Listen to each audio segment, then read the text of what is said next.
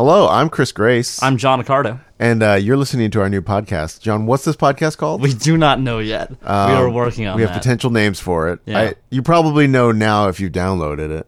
Right. Because we would have come to a decision. That's true. We can't just call it Untitled. We could actually. We could. And how does that work? Can we change that midway? Yeah, probably not. But this is you can get behind the scenes as to how the episode was named or the series was named. Because on the table right now is Comedy times Magic. Or Magic times Comedy. Magic times Comedy. We'll call those two different titles. There's also Comedy versus Magic. Right. Which we talked about that we don't want that to sound adversarial because it is not. Right. But like comparing the two. Yes. And then from, what's your first name? Donna. Donna Accardo. Yeah. My mom suggested Jocus Pocus. Yes. And I'd be lying if I said that wasn't a pretty good name. I'm not that against Jocus Pocus. Neither am I. But how do you spell it though? Her and I debated that quite a bit. What? You guys have interesting conversations at the Accardo household. We also, what's the likelihood that they're going to listen to this? I had to explain to my mom this morning how to download a podcast. Okay, so we might be the first one she ever listens to. Yes, definitely. Right. And then she immediately goes to Mark Maron. She unsubscribes from ours. Goes right to Mark Maron. What was the consensus on how to spell it? I think I've been spelling it JOKE-US, like when I texted to people. Jocus Pocus. But if we've talked about this in the sense that I like that less. Yes, so do I. Because it looks like Jokius. But if you write JOCUS, you wouldn't to conform with the spelling of hocus. You wouldn't exactly, I don't think, know what that says if you read it. So I was talking to my dad about that, and everybody out loud would read it. Jocus Pocus. Like they wouldn't get it in one; it would take them 2 tries. What about JOKUS? I've spelled it that way too. And you've gotten good responses to this title from other people? I get the same response that I had, where it's like, yeah, that's kind of silly. Don't do that, but that is a pretty good name. Yeah. I can't. I mean, we have between the time we're recording this and the time we post it to think of something better. Right. It could be Jocus Pocus, and then the subtitle could be Comedy or Magic. It could also be Comedy or Magic, but not both. Oh, so my requirement before was that we call it the entire thing. The name of the podcast is Jocus Pocus, as suggested by my mother. Right. I think that was the entire. Because when I texted you that title, I quoted her. Yeah. And then you said that needs to be the entire title. Yeah. It's just Jocus Pocus - my mom. We'll figure it out. Yeah. But basically, the point is we want to talk about magic and comedy. Right. Because I was thinking last night that I would say that you often say that you're funny for a magician. Right. And I would say that I'm decently adept at magic for a comedian. I would say you're probably funnier than I am good at magic in terms of our respective cross interests. That sounds.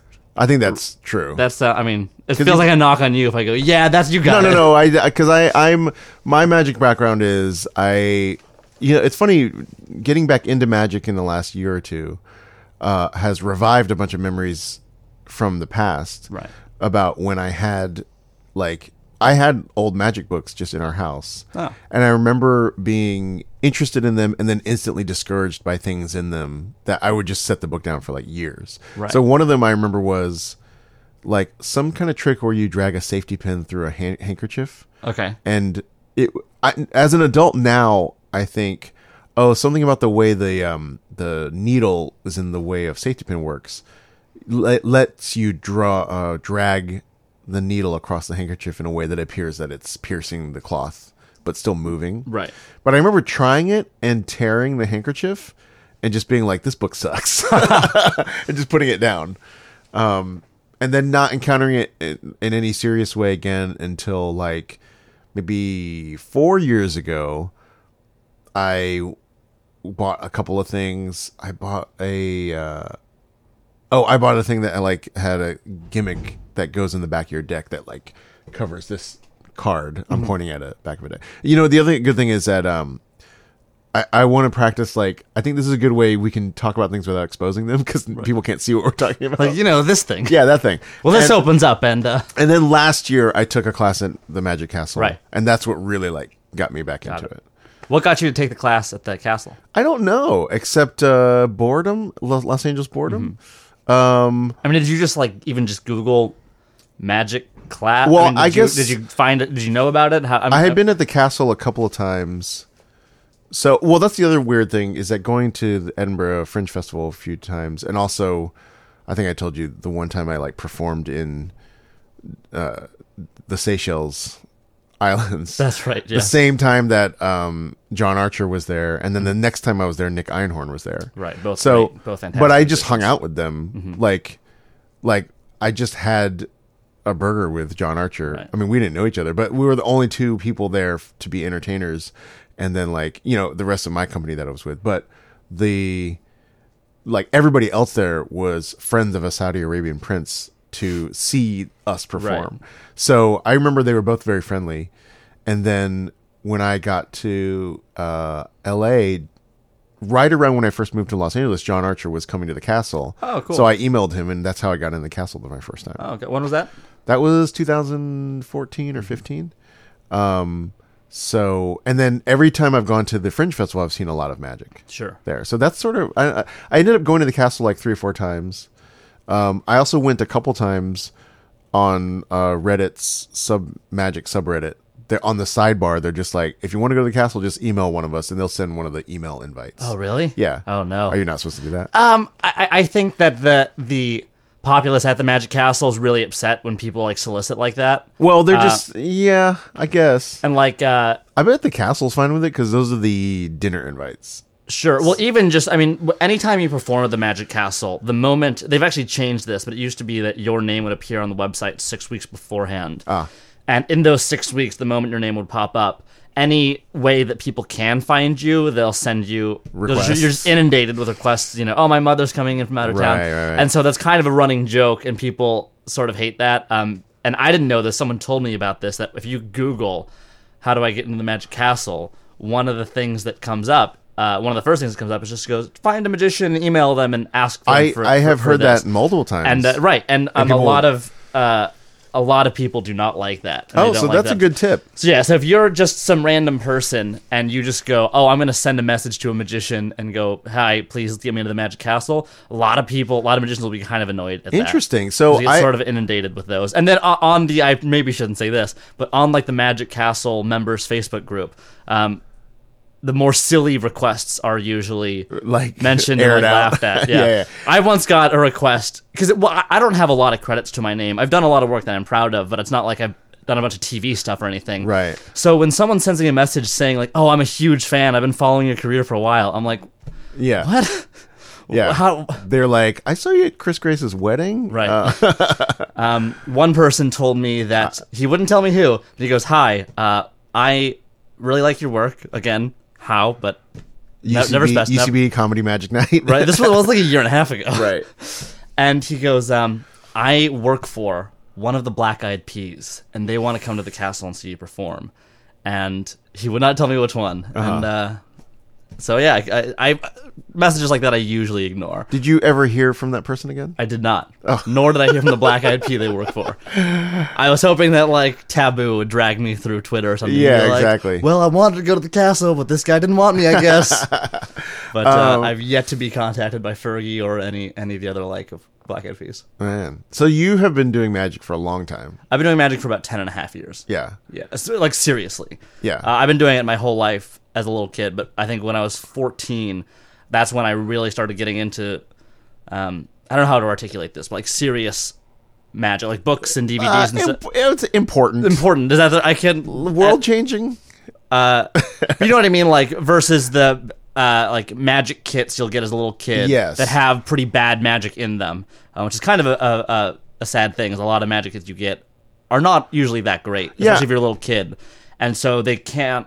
For me, I had trouble achieving longevity from those. I would learn them, I'd play with them for 2 weeks, show everybody, and then I'd put them down for 2 years until I think that might be one of the issues is that the magic in those isn't very good. The quality of just even the cards that you get is not very good, and maybe it just doesn't capture. Although I don't know if you listen. So I've been listening to Discourse and Magic. Sure. On you had recommended that, and another Magic podcast. Yes, and I'm gonna ask that nobody listens to it. Only listen to our podcast, please. In fact, if you subscribe to it, I'm gonna ask that you unsubscribe to it now.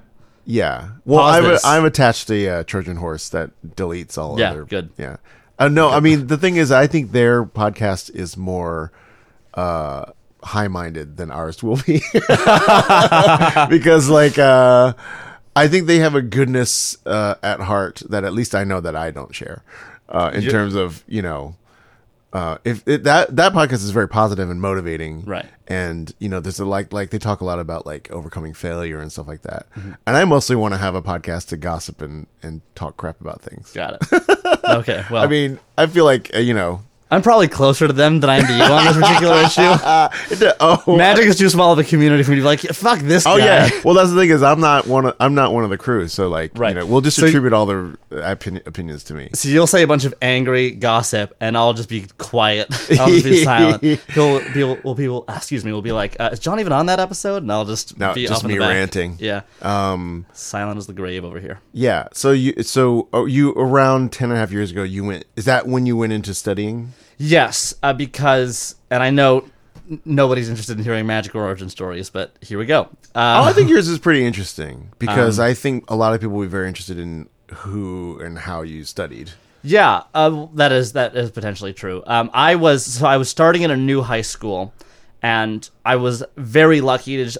You came from a county where they had outlawed dance. Yes, and there's a preacher. He said no magic. Yeah. So I started high school in a new town about 15 minutes from where I lived, so none of my friends went there. So I didn't really have any friends. I didn't really know anybody there, and I happened to, again, be, like I had mentioned earlier, in that 2-week cycle where I'd buy a trick. I think we'd gone to Disneyland or something. I bought, I remember what it was. It was a Gambler's Mark deck. Well, this is how dumb I am. I just learned that there's a magic store at Disneyland. Did you not know that? No, I literally just learned this. Right at the top of Main Street. Yeah. So that's what my mom loves Disneyland.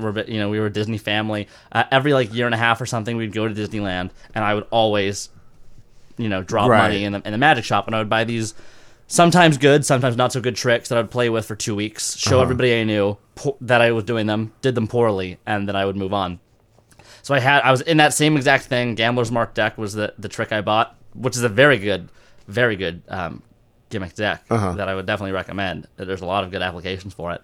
And I happened to I had that in my pocket for those 2 weeks, and those 2 weeks coincided with when I started this new high school. And I started showing a couple people that I was in classes with or stuff, magic. And then that kind of got me to become friends with them, and I started making friends through magic. And then I was like the magic kid.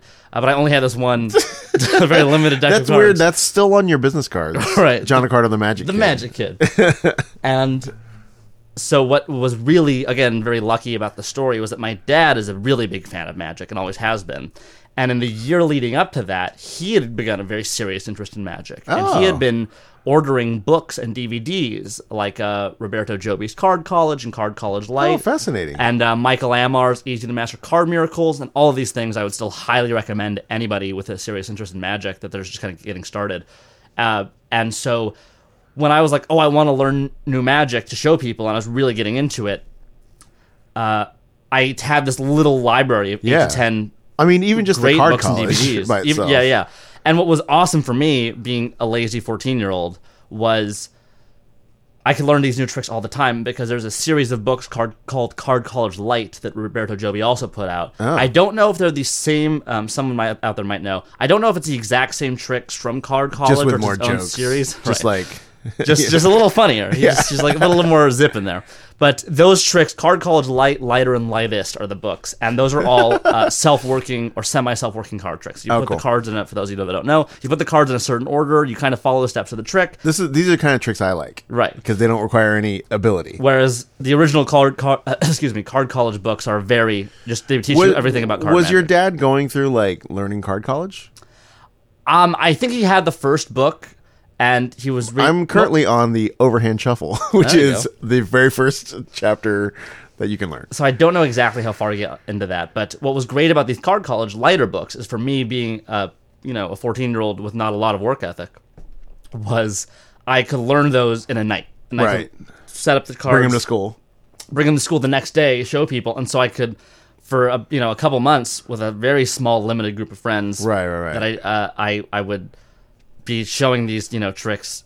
You just had a bunch of material all of a sudden, as long as you didn't open your bag and the cards fall out and get out of order. Right. So I was very careful about that. And so I was like this, I dressed weird and I had long, shaggy hair. And I used to have hair down to my shoulders. It was, wow. Yeah, it was not a good look. And so then I found out about the Magic Castle Junior program. I don't know exactly how. I think we went to the Magic Castle just because I think my mom knew someone, and we just went to the Magic Castle. And both of your parents are artists. Yeah, both of my parents are musicians. So very likely that they have some connections to somebody who's... Right, it was like a magician's daughter or something that my mom knew. And so we went to the Magic Castle, and I don't remember how exactly, but I found out of the Magic Castle Junior program, and that's kind of when my parents realized I was serious. My mom still tells the story that when I first told them, hey, I want to audition for the Magic Castle Junior program, my mom was like convinced I wasn't going to get in. She's like, that sounds way too serious for what you're doing. Well, now I have heard it's very hard. It is. The audition. The way it was explained to me when I was, before I auditioned, was that the membership dues that the junior members pay are much less than the adult members. It's like $45 a year. Oh my God. I know. It's an incredible program. If you know anybody that's a teenager interested in magic in the Southern California area, I mean, the junior program really did change my life, and I recommend it to anybody.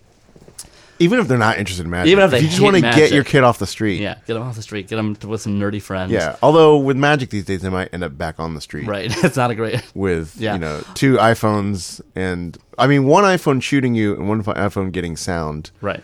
I don't know if you've seen the Jabrizi how to shoot magic videos. Oh, I have not.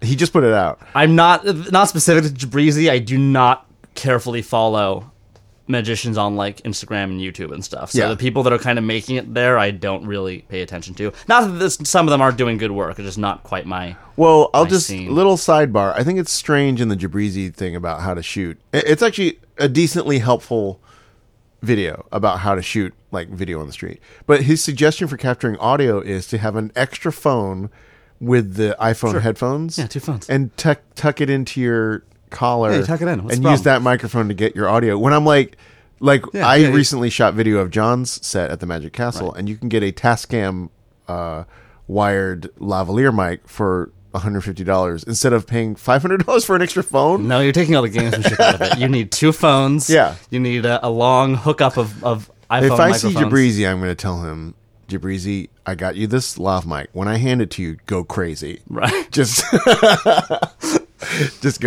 lose your mind, go nuts. Yeah. So then you're right. So I really wanted to audition for the Magic Castle, and basically every weekend I was making my parents take me to a magic shop, and I'm not going to say the name of the magic shop because I have a negative story that leads into that is part of this. Okay. And that is there's a magic shop. This is Tannen's in New York. Yes. You're making your parents fly you to New York City every weekend. It's very strange. Best magic shop in the country. And there was this guy behind the counter offering. Were you having your parents just take you to a bar? My parents would go get slammed every Saturday. Just to a McSorley's Ale House. Yeah. So we're at this magic shop. Give me this magic trick. It's a whiskey sour. Yeah. Anyway, now I'm an alcoholic, so you talk now. Yeah, that's what the Academy is. Right. It's just a bunch of young kids drinking. Yeah. Hi, I'm John. Guy behind the counter. Yeah. So he offered magic lessons, and I didn't know that was a thing, and this blew my mind. I'm like a 14-year-old. I'm like, yes, I'm 100% in. And my parents hated this guy. So they thought he was a little pushy, a little rude, and he went. He goes, yeah, I offer magic lessons, or $100 an hour. I do them in the pizza restaurant across the street. Call me when you want to start, and don't be late. And so when we got home, I was like, wow, let's call this guy. I'm in. This is amazing. And my parents did not like him at all. They're like... Yeah. They got like a spidey sense. Yes. And because my father has been a guitarist his whole life, and he does lots of private lessons at home. And he has this little room in the back that he does, and he goes, he gives his lessons, and he went, he does them in the pizza restaurant across the street? I'm like, yeah. What's the problem? You eat pizza, you do magic? This is great. Let's do this. Combines 2 of my greatest interests. Right. Why are we still talking about this? Let's just do it. And my dad was like, that's so weird. I went, what do you mean? He's like, that's like if I remember this very clearly, because that's like if I gave guitar lessons. I was like, all right, meet me in the produce section at Vaughn's and I'll teach you guitar. Right. And so they didn't like that, but then we went back a few weeks later, and my birthday had come up, and they said, we'll get you a magic lesson. And I don't know if it was with that guy or what, but we went back to the magic shop, and we found postcards advertising for magic lessons with a guy named Shoot Ogawa. Which no one has heard of. Which no one has heard of unless you're a magician. In which case, no, I was just kidding. Everybody. Okay, I mean, if you're listening to this podcast, everybody, right? You cannot be listening to this without having heard of him. Yeah. So any magicians out there, or fans of magicians, or people that know me. Well, yeah, that's the other thing is who would be listening to this that wasn't a fan of it? That'd be very strange if you just liked one of us so much that you had to you have fans. You know, if like a baby wants candy fan. But I also have 2 other podcasts, and it's been demonstrated clearly that people that aren't interested in the subjects don't listen to those podcasts. Fair enough. So. No, anyway, everybody knows Shoot. Shoot is... So Shoot Ogawa, one of the best magicians in the world, certainly one of the best close-up magicians in the world. I would say if not one of the top leading experts on coin magic in the world. He's brilliant. And there was postcards for him giving lessons, and so I don't know what made my parents call him. I think they were just like, oh, cool, lessons from someone that isn't this guy we didn't like. Right. And they called him. What's great is he did his lessons at the hot dog stand. Yes. And my dad loves hot dogs. So this was match made in heaven. Now that makes sense. Right. Now that's pedagogically, that makes sense. That just fits. Yeah. Like a hot dog in a bun.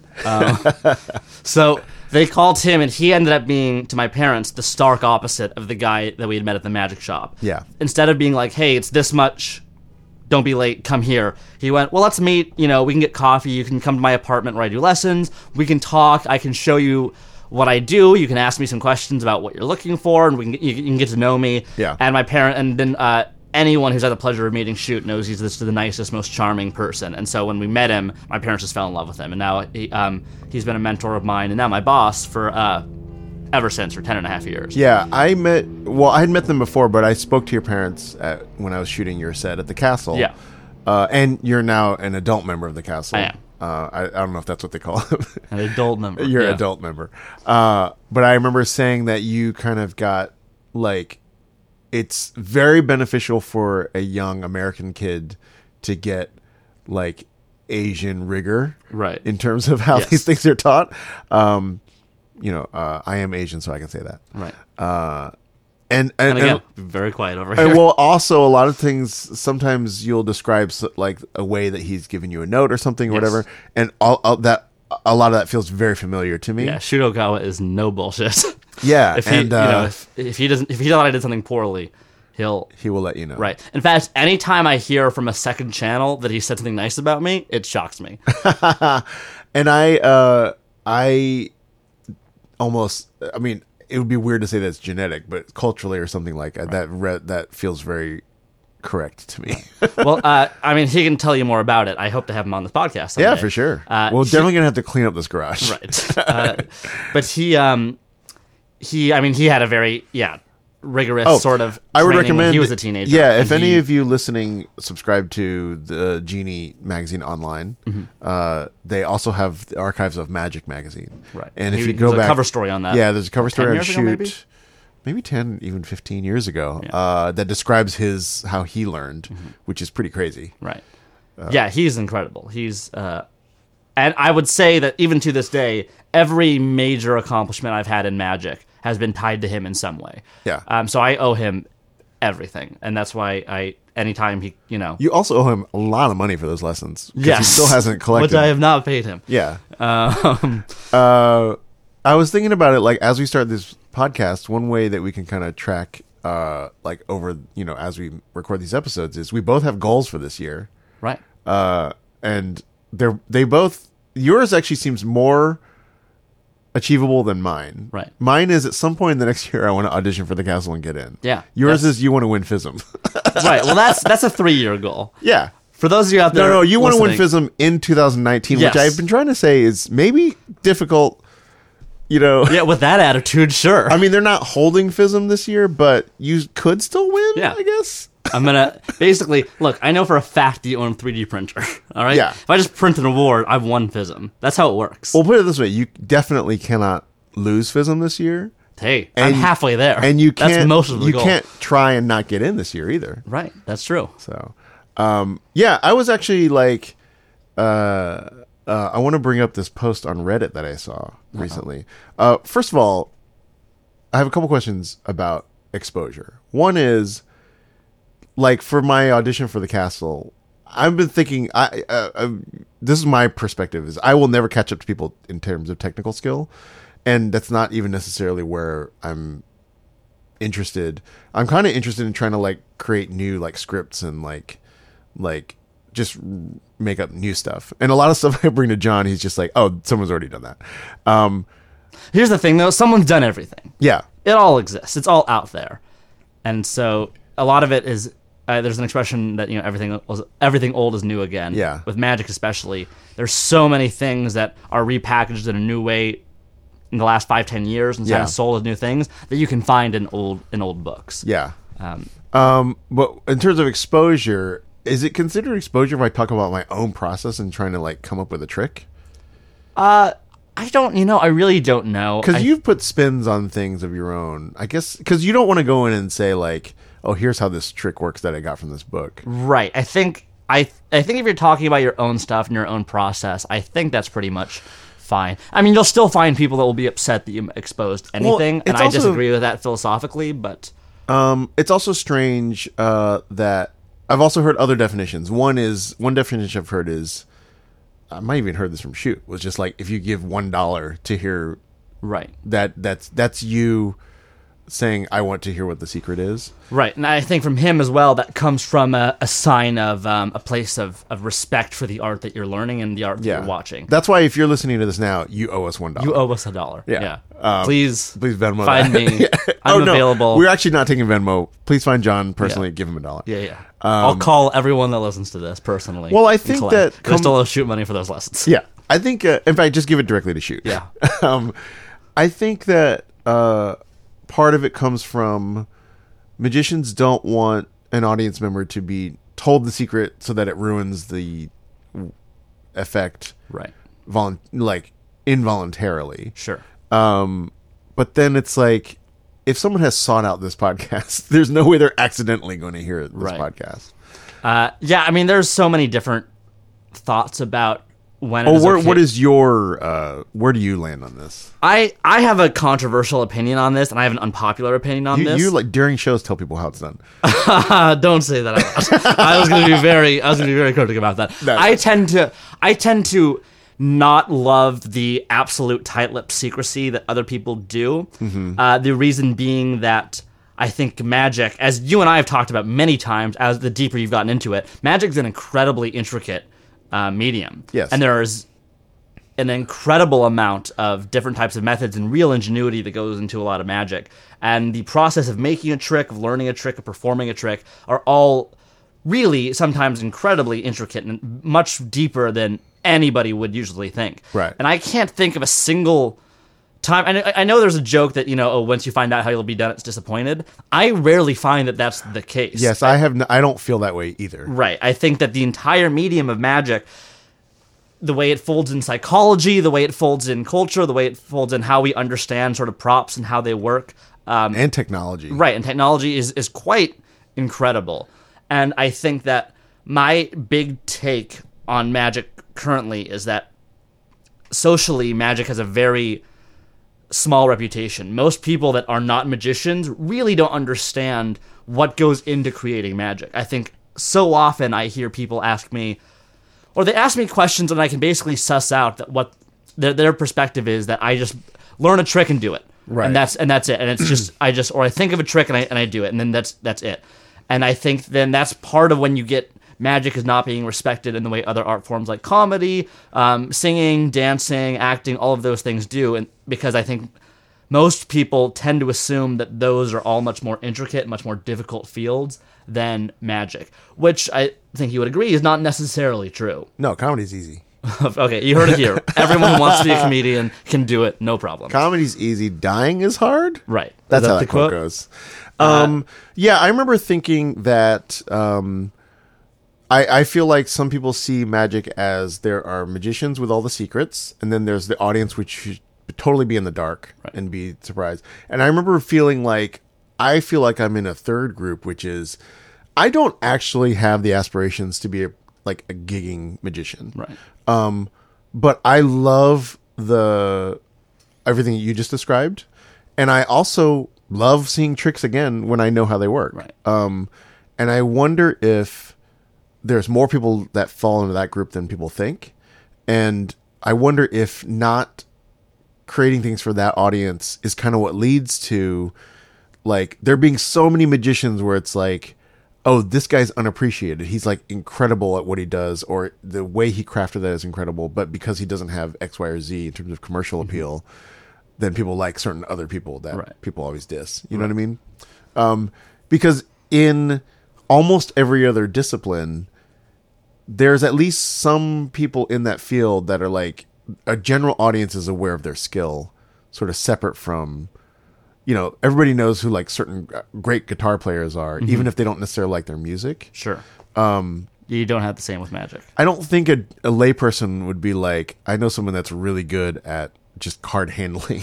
Right, and it's a strange line to walk, because then the more lay people are learning about it, then that means you have to have some level of exposure for people to understand what a good card handler is. Yeah. Is it someone that look, you know, for instance, there are some people that perform with a very, very fine-tuned expert level of handling of the cards that looks very nice, and then you have other people like Leonard Green, who's one of the great card magicians of the last century, incredible card magician, who intentionally, his card handling is awful during the show. It's intentionally looking ridiculous, and cards are flying everywhere. That's kind of what I'm going for without the skill behind it. So, you know, if he intentionally looks very, very, very bad and very, very, very sloppy, and he's handles the cards really rough, and he's bending them, but then he's doing absolute miracles, and he's doing things that nobody in the world but him could really do as well as he's doing them.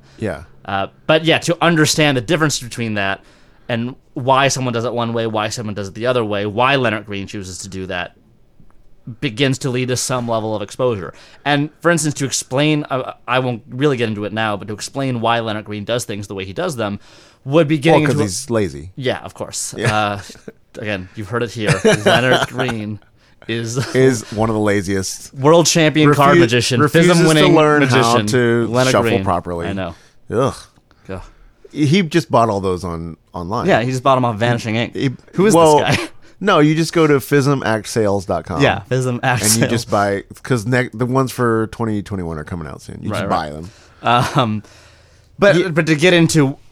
You have to sort of talk about the exposure. So we've talked about this. There's several routines that I'm in the process of writing that I've talked to you about, and I've kind of workshopped one of them before at Magic Bar. That kind of go into, because I really love that idea of how the song's written, how the film was made. That kind of stuff really interests me, and so I think I like talking about how magic is made and why it's made the way it is and why it's done the way it is. One of the routines that I've been kind of writing passively sort of explains to people, not necessarily any methods, but I think people are always impressed at how perceptive a magician is and how much they're paying attention to their surroundings as they're performing. Right. Everyone just kind of thinks, you can just do this trick no matter what. But the moment I agree to start doing magic, magicians are ready to go. Yeah. In terms of, maybe the deck of cards isn't out yet, maybe it is, maybe they expect a spectator to help them, maybe they haven't. But the moment they kind of know they're going to do magic, most good magicians are going to be paying attention to everything and interpreting that information. When someone reaches out to pick a card, how they pick a card gives a magician lots of information. If they just reach in and casually take one out from the middle, then we know that you're kind of going to sort of go along with what we're doing. Yeah. If you're very aggressive and go, well, I need the top card or the bottom, you're not going to get me. They're going to be very adversarial. They're going to want to spit in your face. Right. They just slap you. This guy's tough. Exactly. You go, this is going to be a rough one. But things like that, like even just the way someone picks a card, the way someone does or does not volunteer, the attitude they have, all of those things magicians are constantly interpreting and internalizing and sort of building off of and improvising with. Yeah. Not necessarily just in what they say or the jokes they make or something like that, but really how they act and how they then play out that situation. Yeah. And I think that is very interesting. And I think that's something that not a lot of people really know about. And I don't see really the harm in talking about that, because I think that is one of the things that deepens that deepens an appreciation for magic, saying, "Oh, it's not just this trick you did; it's this whole for sure 7 minutes, where you really."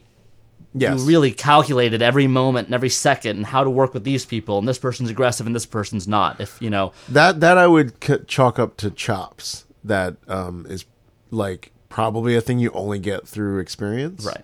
And I think that's probably sort of where the comedy side of this fits in as well. Sure. Because I think, and I was just thinking about like when I said that I don't have any desire to be a gigging magician. Those are the chops that I don't really have that much desire in learning. Only because I don't have my magic to me is like a super fun hobby, right? And comedy is like my career, right? So I have a desire to like go out and do a lot more stand-up sets because those equivalent skills I have to learn in my bones in stand-up, and then digging into the trenches of doing that like at a birthday party or at some on the magic side is like sounds equally terrifying to me, right?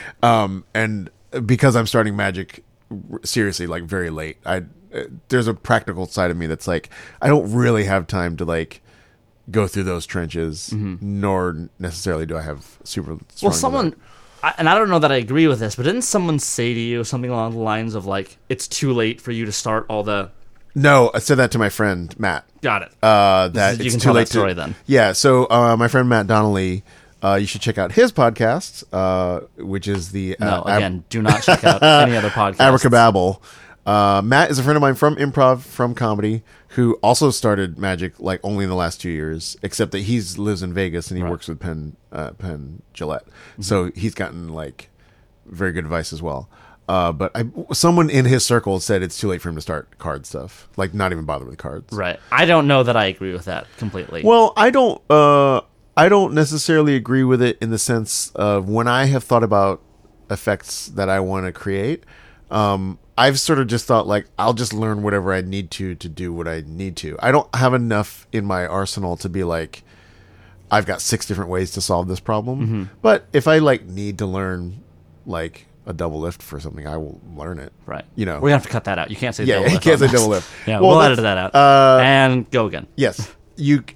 I will learn to magicize. Yes. The moment. No, I'm sorry. I'll have to cut that out as well. And it's funny because one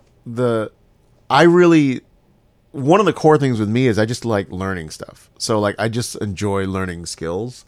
So, and one of the things I've gotten a lot of pleasure out of recently with magic is just knowing that if I practice something for a little while, I almost never get it in the session when I'm practicing it. Sure. Like, so like I remember maybe last year sometime you showed me Elm's account and I was just like, that looks cool. I don't know. Like, I don't think I'll be able to do that because I can't do the thing in the middle of it that you're supposed to do to achieve what it's supposed to achieve. And then I would just kind of idly practice it. And then like the next, a day went by and then I was like, oh, that actually worked. And it's almost like in between practicing, my body like learns how to do these things almost. Right. And I find that fascinating. I find that most magicians, and depending on the type of act they're doing, but I'd say a lot of card magicians I know don't often sit down at a table and turn off everything around them and just sit and practice for a while. Like I myself, most of the moves, if I'm just practicing moves and stuff and handling, and I'm not doing a routine that I need to sit down and practice, I will just be carrying a deck of cards with me at all times. Right. Anytime I have 2 hands free, I'll usually be playing with a deck, like I'm watching TV or something. I've seen you try to pay for food with cards, which was uncomfortable. Yeah, but it worked though. Yeah. Like Darren Brown when he just handed out blank pieces of paper. Right. Yeah. And he's like, this is a 20. Do you find, is the prospect of just sitting in a room practicing moves extremely dull to you? Not really. I do enjoy it because I do enjoy this stuff. I tend to reserve that. I just get distracted easily. Yeah. So I'm all, so I'm always like, well, what's going on in West Wing? And some intense things have just happened in West Wing. Where are you in West Wing? I just started season 6. Oh, okay. I'm just ending. I've seen it many times, although I've never watched past the Sorkin years. Oh, okay. So I tend to keep going back and rewatching. Different. So it's I'm not as good.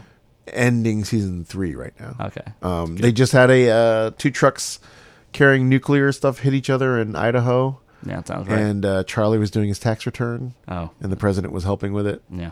Very exciting episode. Yeah. It's all about the taxes.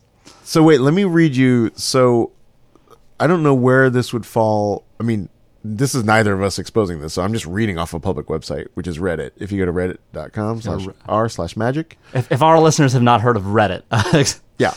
But they know what a podcast is. Right. If they haven't heard of the I wonder if they haven't heard of the internet. I wonder if Mrs. Accardo has heard of Reddit. I don't think she has. She might have heard of it in passing, but wouldn't know. Someone from Reddit auditioned on Monday for the castle this week. Yeah, and wrote up his experience. All right, his or her actually. But I just wanted to. It sounded like, honestly, from the write up, it's like probably he or she's going to get in. But apparently now they don't tell you that night. Oh. Well, the thing is, like I said, I auditioned for the junior program, right? And then you're rolled over into membership when you turn 21. So I never had to go through this audition process, and which I kind of regret. I kind of wish because everyone has a story about it. And I kind of, Well, apparently when I auditioned for the junior program, I had to wait 2.5 weeks. Oh, okay. Yeah, I got a letter in the mail 2.5 weeks later. Oh, really? Yeah. Okay. So anyway, this person auditioned for 10 to 15 people, which they were surprised by how many people there were. They said it was very friendly. But I just wanted to read you, he wrote down, I keep assuming his gender, their gender. They wrote down their routine that they did. And so this is what made me think I need to get practice more. And this might be way overshooting what's necessary to do at this audition. But this is what they did. They did 6 coin on the table, coins across, from a David Roth VHS. Okay. They did an Eric Jones 3-fly. They did a Gadabout coins. What? Gadabout coins, the coin trick from Bobo's 1-coin routine. Okay. Something called 3 fry, which is a Theory 11 trick. Okay. 3 coin hanging coins, ending by vanishing the 3 coins rather than reproducing them. That's the David Roth trick. Yeah.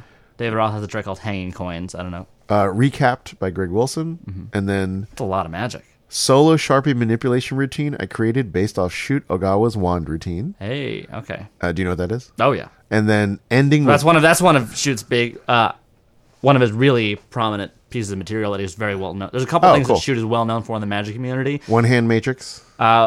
Just coin magic in general. His work with linking rings, ninja rings. Yes. That's mentioned in that article, by the way, the magazine article. Oh, sure. And I believe, and again, I'll have to ask him about this. That was one of the things that got him prominence in the United States when he moved out here. Was his unbelievable skill with linking rings. I think it's mentioned in that article in the context of he started to do it and everybody was like, ugh, rings. Right. And then it was incredible. I mean, I hate watching the linking rings. Sorry to everyone of you who does it, but... Sorry, Mr. Ring Dude. Yeah, sorry, Mr. Ring Dude. But, I mean, and I've known him for 10 years, and Cut to 2021 when John wins FISM with a ring act. Linking ring routine. It's absolutely... Watching Shidogawa doing linking rings is absolutely incredible. It feels like real magic. Okay, this is what I would like to do. I would like to do an act called Lincoln Rings. Okay. Where each of the rings is the silhouette of Abraham Lincoln. Okay, I thought you were going to go Lincoln Logs route for that joke. Oh, sure. And then Infinite Sharpie Productions as an ending. What is an Infinite Sharpie Production? I think it just means he kept producing markers over and over and over. But first of all, that's way more tricks than I thought. That's a lot of magic. Yeah. I don't know the exact... I think you have... under 10 minutes. Everyone, I've always heard it very casual, 5 or 10 minutes. I do not know the exact rules for auditioning at the Magic Castle. Yeah. For membership. I'm just saying, that sounds like a lot more skill than I currently have. So recently we were talking about it and you were like, I bet you could do it in February. I was like, nope. Now, this person might have also be, they might just be like, whoa, that's way more than you needed to get in. Mm-hmm. But I'm not entirely sure, to be honest with you. So you also... So what's where do you feel about comedy in general? Since presumably I'm a fan. Yeah. Next topic. What do we got? I don't believe fan mail. I don't believe people should know how it works. No, I don't. Yeah. No exposure in comedy. Yeah. I'm a big fan of comedy. I wanted to be a comedian well before I ever wanted to be a magician. Yeah. In 6th grade, that's when I was in 6th grade when Jim Gaffigan's Beyond the Pale came out. And it was one of the first stand-up specials I remember seeing. I was 11, 12 years old, and I think we had a little TiVo, and I taped it, and I remember watching it dozens of times. I was just blown away. Jim Gaffigan is still an incredible comedian. Yeah. And I remember I have an old notebook full of like, I'm going to be a stand-up comedian, and I was writing jokes in like 6th grade. Hey. Yeah. And then magic kind of took over. What's great about magic is that, I mean, I would say, I don't even know that I think this is the best move, but I think most magicians, when they're performing and they think of how they want to perform, settle into a comedic role. It is very rare that, I would say that's what, 70-80% of, I don't want to guess a number, but yeah. Anyone who's going to stand and talk in front of an audience You'd for 15, say this percentage minutes, is higher than the people that should do it? Yes, very much so. Yeah. I don't want to get too angry about my thoughts on comedy and magic on our first episode, or maybe I should. I don't know, but I get really upset. This lends itself to a comedy versus magic angle. Yes, so I... yeah, I mean, the thing is, it's like... they're both full disciplines that need to be mastered, and it's funny because we've talked before about like how you could just maybe like go to Penguin and just buy 6 tricks, right, and put them together and put an act together. I mean, you can even go to Illusionist and just buy a thing that's like an hour-long magic act in a box. Yeah, I've definitely seen people online saying like, "Hey, for this much or whatever, yeah, I'll teach you 5 hours worth of magic or something along those lines." But there's also the reverse, which is like there's a fair number of magicians that I've seen that feel like they just acquire a couple of jokes. Right. I would assume most of them aren't written by them, that they've heard from other people or something. Yeah, there's a big library of magic jokes. There's a big library of stock magic jokes. I think Dennis Bear keeps an online database of all the jokes. Anyone interested, Dennis Bear does have an incredible... conjuringarchive.com. He has an incredible database of magic books from just his library that he's just made single-handedly. He just uploads Has the he books. won that FISM award for like contributions? I'm not sure, to be honest with you. I feel like he should for that. Yeah, he's I love Dennis Bear. Now, what if I could take all the magic jokes, put them in the library, and you could burn set that library? fire to it? Yeah. You probably would. Right, I probably would. I think, but there's 2 great quotes that I think about a lot. One is, I've also heard these all secondhand, so they're wrong or something. I'm sorry, but either way, I've heard them. One is Steve Martin, who used to do magic before he did comedy back in the 70s. Worked at that Disneyland magic shop that you just learned existed. He said that magic is the only skill you can fake being good at. And then another one similar to that is Michael Weber, and I've heard this quoted by Derek Delgadio. Derek Delgadio was on a podcast, and he quoted Michael Weber. So again, if this is wrong, I apologize. Where Michael Weber says that magic is the only medium strong enough to carry a weak performer. What I think I take both of those to mean is that, yeah, there is a lot of magic that is self-working that you can buy where no sleight of hand and very minimal practice is required. And no matter who you are, if a moment of magic is done proficiently, for someone that doesn't see a lot of magic, that might be a very strong moment, regardless of the strength of the performer. And so you get a lot of people that are not fantastic performers doing that, and a lot of audiences, an audience might not be able to tell the difference. That's true for stand-up too. Is it really? Yeah, because if you have a person that only goes to see one stand-up show a year, then there's a lot of hacky jokes that will work for that person. I think what these quotes are also getting at, though, is, and I don't have a super clear opinion on this, but I think they're saying that you cannot fake your way into being a successful comedian. Yeah. You can't, I think that's somewhat true. You can't, like the way you could buy, a trick and perform it, put it in your show, maybe get some success or notoriety from that. You could not do that in the same way as a stand-up comedian. I mean, I buy most of my jokes from penguincomedy.com. Oh, okay. How's that work? Yeah, it works great, and I watch those lectures. I'll write that down. Penguin Comedy. Mm-hmm. It's Dan Harlan's other website, and then his other one, penguinponytails.com. Yeah. Well, I was thinking that there is, going back to, this relates to the third group that I was saying, that appreciate art that aren't necessarily practitioners or full practitioners, which is that there's a lot of comedy fans. There's a lot of comedy fans that are comedy nerds that are not comedians. They might want to be one day, but that aren't positioning themselves as like, the only reason I'm interested in this is to do it. There's a lot of people that just love podcasts and stand-ups and all that stuff. And I would probably consider myself one of those people. Yeah. But that group doesn't exist so much for magic. People that are like just into magic, like a lot of, when I go to the castle, a lot of those people seem like people that they're at the castle once every 3 years or something. What do you mean? Like the audience members, I mean, are like not. The question is, how discerning do you want your audience to be? Do you want them to be like?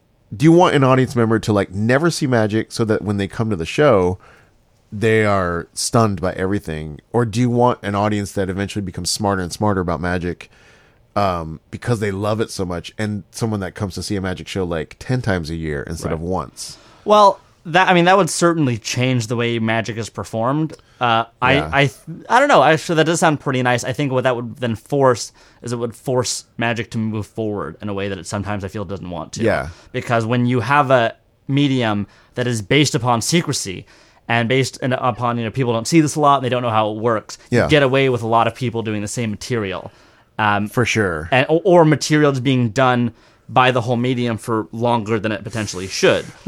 And then if you have a higher understanding, your audience is more discerning, then you can't do that. I think there's another magician named Nick Paul who has a podcast called Two Magicians, One Mic. Don't listen to it, please.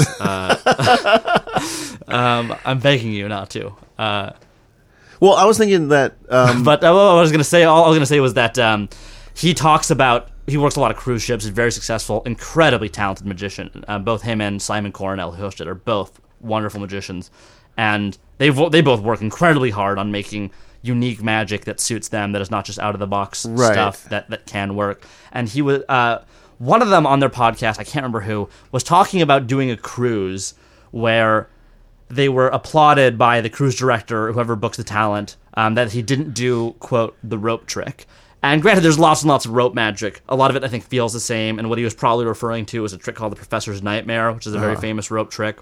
And so I think, obviously, that person who books probably a lot of magicians on that cruise line, sees a lot of magic, is more discerning. And so to him, rope magic all kind of feels the same, and it feels very tired. And I think if you had a more discerning magic audience, they would probably push a little bit harder, and it would force the community to kind of diversify what it does and how often it does the same material. Yeah, which might be a temporarily painful but long-term healthy thing. Right. I mean, I can't really think of any time where an industry is...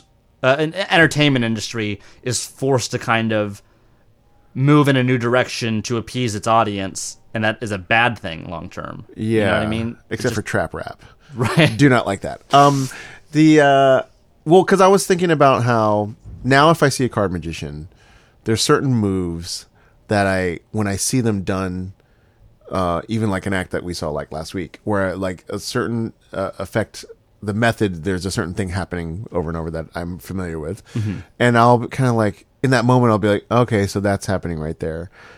And I was thinking like, oh, that's kind of bad that I know that move and it's taking away from my enjoyment of this trick. But my counter argument to myself was, but that's a move that doesn't look natural to me. And like, should I continue just being like, that looks okay? Or should people be like, no, the moves have to be better than these moves? Sure. I think magic does need to have, for all of us as a community, needs to have a higher standard of what is popular. Yeah.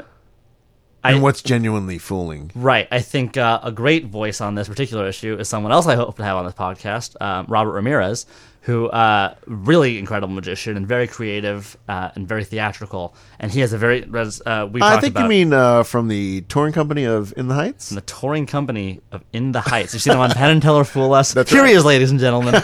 He's not here. But yeah, what's his perspective on this? Well, he talks a lot about, he has very strong opinions about certain moves and why he does not like those moves because they don't look like how you would do that same action if you were not doing a move. Yeah. So if you were to, show a certain number of cards while hiding one, he hates when people do a move that is just, this is how everyone does it, this is the move, and... He goes, but if you were really just going to show people 4 cards, you wouldn't do it like that. Oh, so why don't those look the same? Similar on this topic, let me ask you this. How often do you think you show someone something and they, in their head, are like, they had reservations or suspicions that they don't voice that are just like, that was good? Oh, probably more than... Like, how often do you think... That's probably more than most magicians think, right? Are you talking about in the magic community or just anyone I showed? Like, if I showed a trick to a non-magician to a layperson, yeah. I've worked hard with a close group of my friends to kind of try to get rid of that. Yeah. If I show them something, I rarely show a friend something just to show it to them. Like if I'm doing some material that they haven't seen and I'm doing it in shows and it's working very, very well, I probably won't show it to them just to show it to them. If I have something new that I haven't done before and I go, oh, this is kind of interesting, and I am curious to see how it plays, I'll show it to them and say, what did you think about that? And they'll go, no, it was good. And I'll go, really? Could you tell what I did? Because you don't want to be in this situation of doing an act for actual audience members and having them sort of like can not convince themselves, but sort of just be polite to you, right? And just be like, absolutely, yeah. You really want to avoid that, and I think audiences are smarter than magicians give them credit for. I think we all, myself included, kind of fall into that vein. And if a spectator, even if something looks weird and they think it's done a certain way, even if they're wrong, it's still just as bad. Yeah. I believe that's a Di Vernon quote. Again, I hope I'm not misquoting here, but I believe the Di Vernon quote is, if a spectator thinks they saw you do something, you might as well have done it. Right. Meaning that if by the way, is that rope trick his trick? Professor's Nightmare? I don't think so, actually. Oh, it's a different professor. I think that it refers to like a... I learned that at the same time as a trick called Newton's Nightmare, where there was this little brass ball you put through a tube that kind of defies gravity. And I think I learned this. I took it to mean like, I don't know. I'm not gonna. Is there a script for? Is it like I was looking for my physics papers the other day. I rolled them into the shape of a rope. Right. And then I got a knot inside them. But then Gordian physics removes the knot like so. I'm going to need you to keep talking. I'm writing all this down. This is gold, what you're saying. Because I remember last year when we first met and started talking about stuff, like one of the things I wanted to do is I just want to go around to every magician and just rewrite their scripts. Just improve them by 10%. Well, the thing, yes, we've talked about this a lot. And this is why I pitched my wagon to you so early, is because I think early on you offered to like direct my show. Yeah. Which you've done, and it's been very helpful, I think. Because I think for some reason, magic is just as strong as a theatrical medium as any other. I mean, it is theater. Right, it really is. And it's an art, it's like any other performing art. Yet for some reason, magicians are the only performing artist that rarely has a director. Yeah, that's very... And they're also the people that kind of need it most. Yeah, there seems to be a lot of collegial, like, collaborate or just advice or whatever, but then you're running into... like realms of like how polite are we being to each other, whereas too polite, whereas actually having someone come in to be like an outside eye, to be the one that behind closed doors is harder on you, so that you are sharpening your act for when you show it to real people. I'm surprised by how it seems like many magicians are just kind of left to their own devices to come up with their acts. Yeah, that can definitely be the case. And also it seems like there's a lot of magicians that are like, well, that act isn't that good, but I'm not going to say anything to him. And, like, it just kind of... Right. Are you trying to tell me something? Yeah, that's kind of... This actually is not a recording at all. And behind this door, we have Robert Ramirez. Right. So we're coming up on an hour, but I have a gift for you for our first podcast. Okay. Which is, I like to... One of the things I'm shocked by is how much money you can spend on magic. It's insane. It's unbelievable. But I bought this the other day and they had like a half price off, so I had two of them. Oh. And you have said recently that you need more stand up and parlor stuff. I do. And stage stuff. I do too well, much this might come in handy. Jumbo playing cards. Wow. These are an insanely large deck of cards. They're heavy too. Do you have one of these already? I'm not this size. This is probably... It's like bigger than an 8.5 by 11 sheet of paper. Yes, this is, I mean... I don't have the dimensions comically on it. Large. These are so heavy. These are about 15 times the size. There are jumbo cards sold. This is 3 times the size of those. My suggestion to you is to learn how to do a split fan with these. Yeah. And then win FISM with that. Right. Not too late. Horde Wu already did one FISM with a jumbo card act. Really? Yeah. But I can rip him off, no problem. Yeah. Sorry, Horde. Stay in Taiwan. I'll do your act out here. Because we've talked before, but I like the arts and crafts side of magic. Mm-hmm. So I have something I'm working on that I probably like to put in the act, and I needed bigger cards. But these are bigger than I thought they would be. These are hilarious. But I'm sure you've seen recently, I did a stand-up show, and rather than making material for it, I just took my card act and just did it with jumbo cards. And you had some difficulty holding them. I did. I did not play. That was the same week as my week at the castle, and all my energy went into that. And then the week before, I went, oh, shit, I gotta... All right, jumbo cards. I got a laugh out of it. But I think we could think of some use for these. Yeah, listeners, imagine a ridiculously large set of... How big is your laptop screen? Because these are about the size of your laptop screen. I would say these are diagonally probably like a 13-inch diagonal. That sounds right. These are enormous. Yeah. So... Anybody who guesses the exact thing right, we'll give you a prize. So by the time we upload this, we'll think of a name for this. Yes. Sure. Hopefully. And we'll set up emails and Twitters and all that stuff. Where should people follow you, John? They can follow me on Instagram at John Accardo Magic. Oh. You can follow my magic Instagram account, ambitious.chris, which I recently started, which I called out on the Paul F. Tompkins improv show. Oh, really? At the very end of it. He asked me like what to plug, and I was like, oh, follow my magician Instagram account. So yeah, I'll just plug that. If you like improv, listen to episode 198 of Spontaneation with Paul F. Tompkins, which I am on. And serendipitously, the suggestion was A Magician's Apartment. Right, and then you just dove right in. Yeah. To some real Subtrunk, reference Subtrunk. I referenced Subtrunk. Yeah. I named the cat Vernon, the professor. Yeah. Try to get other stuff in there. But my head was actually swimming with like, what are the things that I can reference just as funny, like little in-jokes?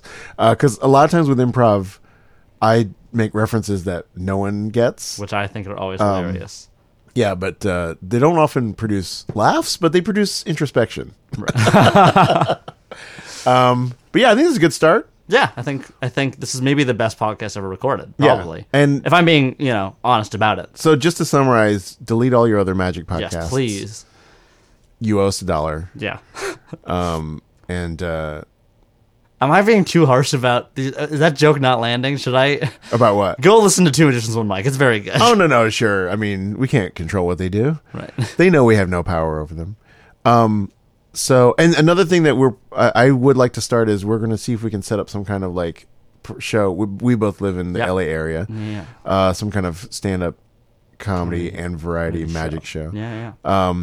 I'm gonna let you do the heavy lifting on that. I can probably do most of the heavy lifting on that. The reason I bring it up is like I was going to say like, what shows do you have coming up? Or I have a lot of private events coming up. Cool. And then so send us the idea. We can crash all those. Yeah. Several weddings. Yeah, I have a private event this Saturday.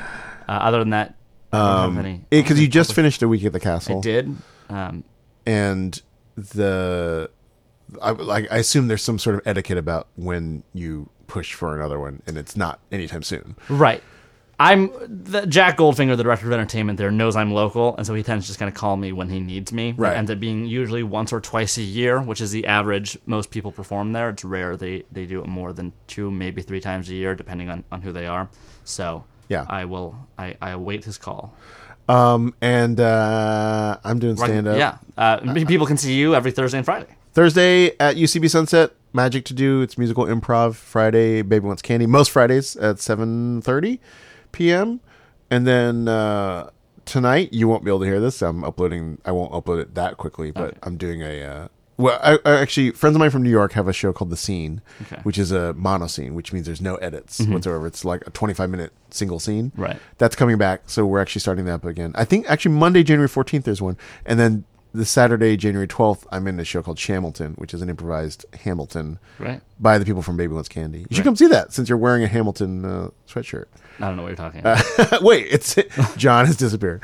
Yeah, I was just like casually like, I guess I have some shows coming up, and now I realize I have lots of shows coming up. Wait, what is today? Today's Wednesday. So I have a show Wednesday, Thursday, Friday, Saturday, and Monday. Yeah. I'm also busy. Oh, look at us both working. Well, I will say, fun thing, when my husband, Eric, lived in Florida for a while. We were long distance for a little while. And I remember telling him about a week like this where I was like, I've got a show Wednesday, Thursday, Friday, Saturday, and Monday or whatever. And he was like, you go get that money. And here's a little peek behind the curtain for comedy fans. If you do improv, you don't get paid. Right. How many of these shows are getting paid? Any of them? No, 0. No. Okay. Yeah. Where does your income come from? Let's pull on Mike Lee in Black. How much money you make? Yeah. 32 million. Yeah. No, you don't get paid for improv unless you do like a corporate thing, right. or you do, for example, if I tour, or if you go back to the Seychelles for that Saudi Seychelles, Prince. Yep, or Edinburgh Fringe, you will get paid for that. But like a local improv show, 1.001% of people get paid for that, sure. unless you live in Boston, where they do pay for improv. So, but we'll see you next time. Yeah, thanks so much for listening. Bye. Bye.